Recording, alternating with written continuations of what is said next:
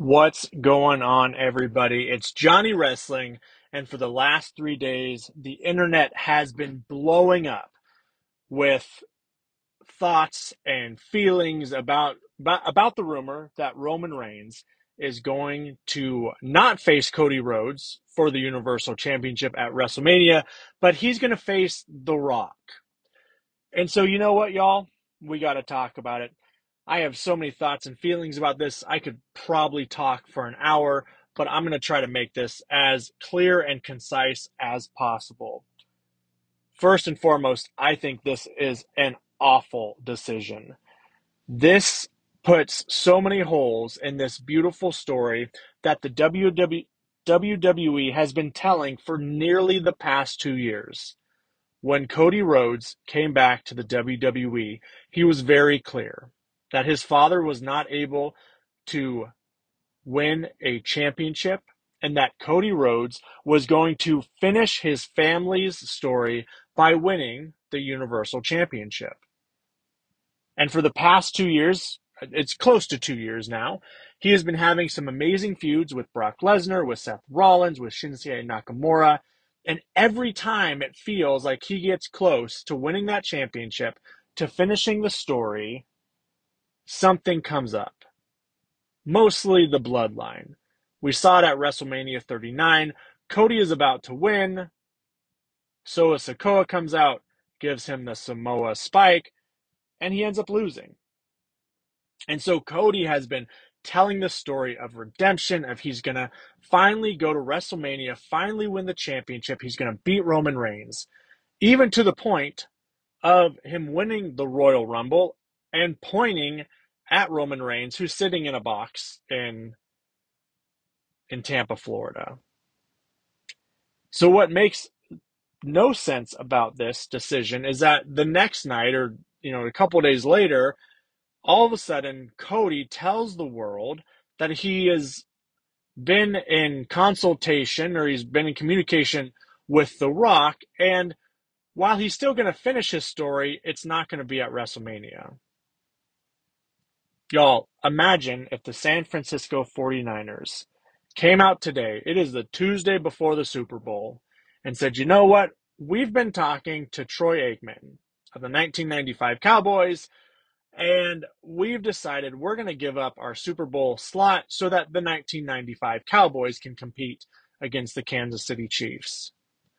First off, the 1995 Cowboys haven't played in 30 years, which is very similar to The Rock.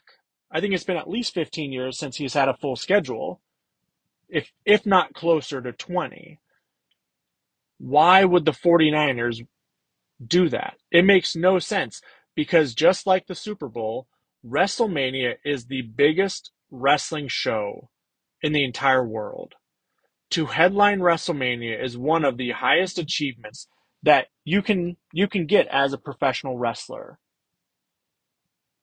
The whole point of winning the Royal Rumble, not once, but twice, is to go on to WrestleMania at the biggest show, the granddaddy of them all, and to compete as the main event. It makes zero sense that Cody would say, you know what, even though I've worked so hard, I've defeated all these people, I've won the Royal Rumble, which is incredibly hard to do, I'm going to go on to Backlash. I'm going to go on to the Elimination Chamber and win my championship. That makes no sense. That makes zero sense. If they were going to do this, then they should have picked a different Royal Rumble winner. A Drew McIntyre, a Gunther. That would have made a lot more sense. But why are we wasting a Royal Rumble winner on someone who is now not going to go to WrestleMania? I mean, that's the whole point. Also, why would Cody pick anyone else to face at WrestleMania? Why would Cody go after Seth Rollins? He's already beaten Seth Rollins. It was a good feud. Again, the holes in the storyline just make no sense. Another thing to think about, the whole reason for Cody winning the Royal Rumble was to find that connection to Roman Reigns. Remember, Cody wrestles on Raw, Roman Reigns wrestles on SmackDown. So you needed something because of the draft. You needed something to connect the two, and this was the perfect connector. Now Cody can call out whoever he wants.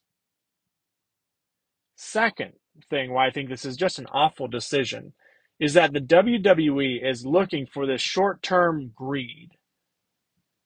You're basically taking The Rock versus Roman Reigns, who you could play out. I'm going to give you a potential storyline that they could play out for over a year, and you're condensing it to 3 or 4 months.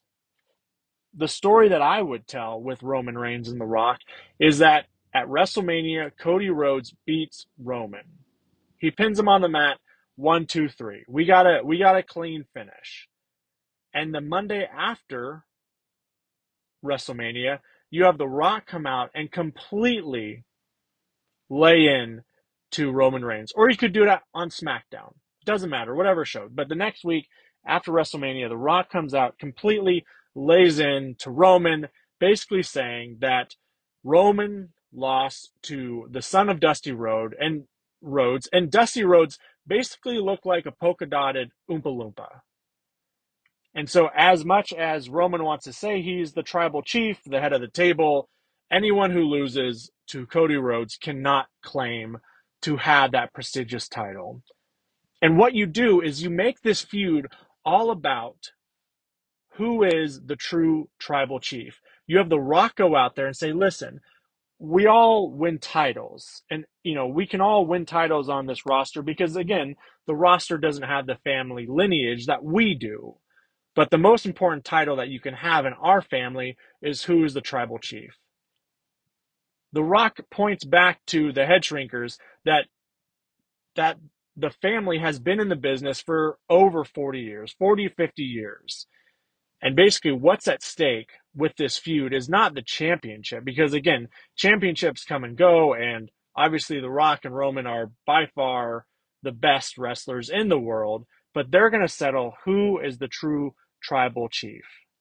And then you take the next year, because they're both part-timers, you take this feud all the way to WrestleMania 41. You take it out to mainstream society. When The Rock is at his movie productions or whatever he's doing, he gets attacked by Roman Reigns. And then he does, The Rock comes on to SmackDown and attacks Roman Reigns. You build this story of, again, the most important title that you can have in this family is the leader, the tribal chief. If you played out that storyline, you are going to get so many more people to come back to watch wrestling. I mean, I'm interested just thinking about that. How could they build that feud over the next year? Maybe you have The Rock show up and as Roman wrestles a couple matches, distracts them. I don't know. I think there's so much you could do. The last thing that I absolutely hate about switching The Rock in is, who are you taking off the show? Yeah, Cody's still going to wrestle, but you are taking a spot from another wrestler. Again, there's no reason, and I'm from the older generations. I grew up watching the golden era of wrestling, the Attitude Era, New Generation. But why do we need to bring in all these stars that have wrestled 30 years ago? The Rock had his time. The Rock had a great run. He had his time, and it was wonderful to watch him wrestle. But we need to start developing more wrestlers from NXT. I think of guys like Braun Breaker, Carmelo Hayes, Wes Lee. We have so many great guys on the roster that, again, they are the ones that lose because they're not getting to wrestle. Now, are they going to main event WrestleMania? No, Braun Breaker is not going to main event WrestleMania, but he's going to be on the card. He might, he should be on the card. And bringing in these old wrestlers, we are completely taking away their opportunities. These guys that need to start coming up the pipeline, these stars that we need to start developing, we're taking away valuable slots from them. And the beauty about wrestling is that you have to pay it back. And the Rock, by coming back to WrestleMania, is completely tearing down these new superstars taking their spots, and really just feeding his ego. So, those are my thoughts. I think it's a horrible decision. I want to know what your thoughts are. Send me a message. Let me know because, again, this potential change in the WrestleMania card is completely blowing up the internet, and I want to know what you think. All right, y'all, make it a great day.